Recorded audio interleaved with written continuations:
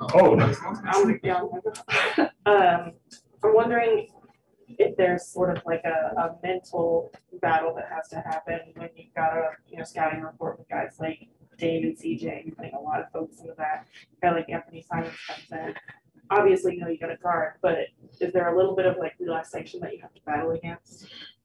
No, I think, well, for me personally, I think not so much. I've known Anthony since forever. I know he could hoop. We all do. We have a respect for everybody. It doesn't matter, what it is.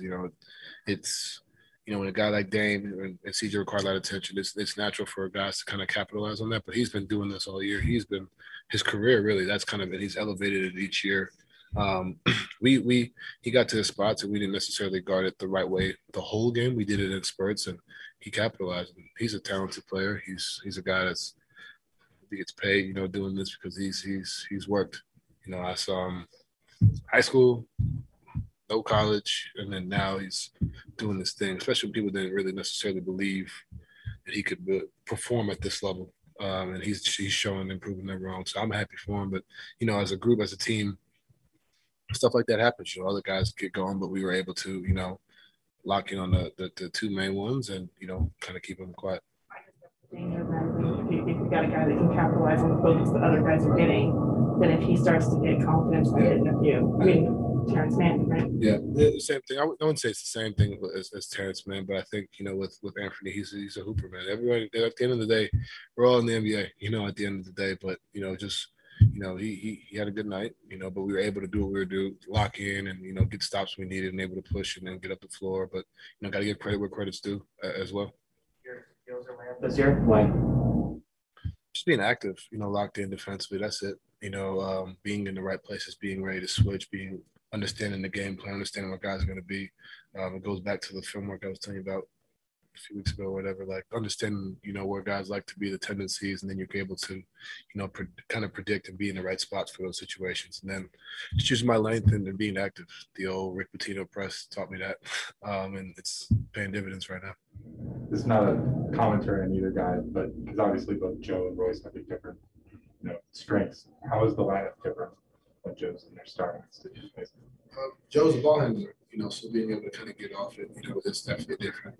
Royce provides a huge spark, as far as the defensive prowess. We all know that, but offensively, our plays are different, our reads are different when it's Royce, or reads are different. Not to say they're good or worse, I think they're special in their own right, but when Joe's able to bring the ball up, kind of. He initiated a lot of the attacks tonight, early. He had Rudy on a bunch of passes, which helps. He's 6'6". He sees a lot of different things that myself and Mike don't see because we're only 6'3". So it gives a different perspective in that starting lineup. But, when Royce gets back, he'll be back at it. We'll keep doing what we're doing. That's your reads and quick decision-making, your spacing today. We're getting better. I think tonight was pretty good. I just got to continue to do it consistently. That's really it. Just making the game easier on myself. The ball's starting to go in on some of the shots that I've been missing. That helps for sure. But just being able to be ready, be in the stands, be locked in every possession. It's been good. Royce is obviously such a good rebounder, and I'm curious, kind of like you guys put Royce's. Yeah. You guys put an extra focus on kind of helping on their big man down low when he's gone against both JV and Nurk. You had good offensive rebounding or defensive rebounding. Yeah, it's a collective effort. It's kind of going back to that, what I said a few years ago. We used to say a few years ago, it's like next man up. When you lose a guy who's on the boards, who's fighting down low, we got to all get in there and crash and do our thing. So with him out especially, we put a lot more in focus on it, especially with myself and Mike down there, Joe, Boyan, we're all getting in there. And also it allows us to kind of push the break, and start to break ourselves when we get those rebounds. This isn't about tonight's game, but Rudy mentioned that you are the one that care the most about his shoes. How do you go about choosing your shoes for each game? Honestly, it's whatever I really am feeling.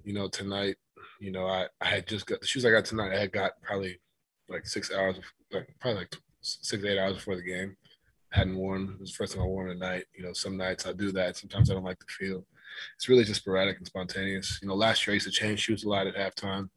I'm really, I can't do the same thing with when I choose what I walk in the arena with. Like, I don't say, all right, tomorrow I'm going to wear this. I kind of just wake up 30 minutes before I'm ready to leave the house and say, it's going to be that. You know what I mean? So it's kind of how I do my shoes. It's like, I'll go out there, wear a pair, and if I like how I feel in them, if I make some shots, and I'm superstitious, so it's like, I'm all about that. So that's really where it comes from. I know Jordan changed from your shoes into another pair during that Atlanta game.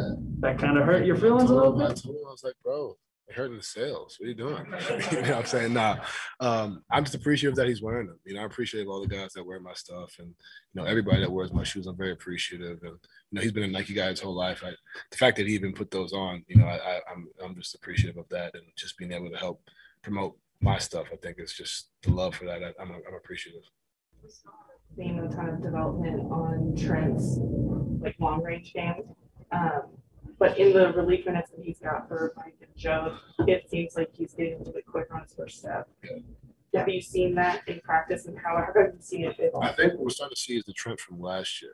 You look at how he played last year when myself and Mike were down, like aggressive decision making. I told him, I said, especially in the lineup when it's me and him, like teams are going to think that I'm going to want the ball. So you're going to have opportunities to attack, to be aggressive. He's so selfless. He's looking to make plays, but what he's starting to see again is like him attacking is helping. Like he thinks like, I don't want to hold the ball too long. And he's progressed very well. Defensively, he's picking up full court. He's doing so many good things. I'm like, bro, go ahead and score. Like, it's fine, to be yourself, because when you start to think too much, that's when the turnovers and the mistakes come in. And it's tough for a young guy, coming in, he wants to play perfect every possession.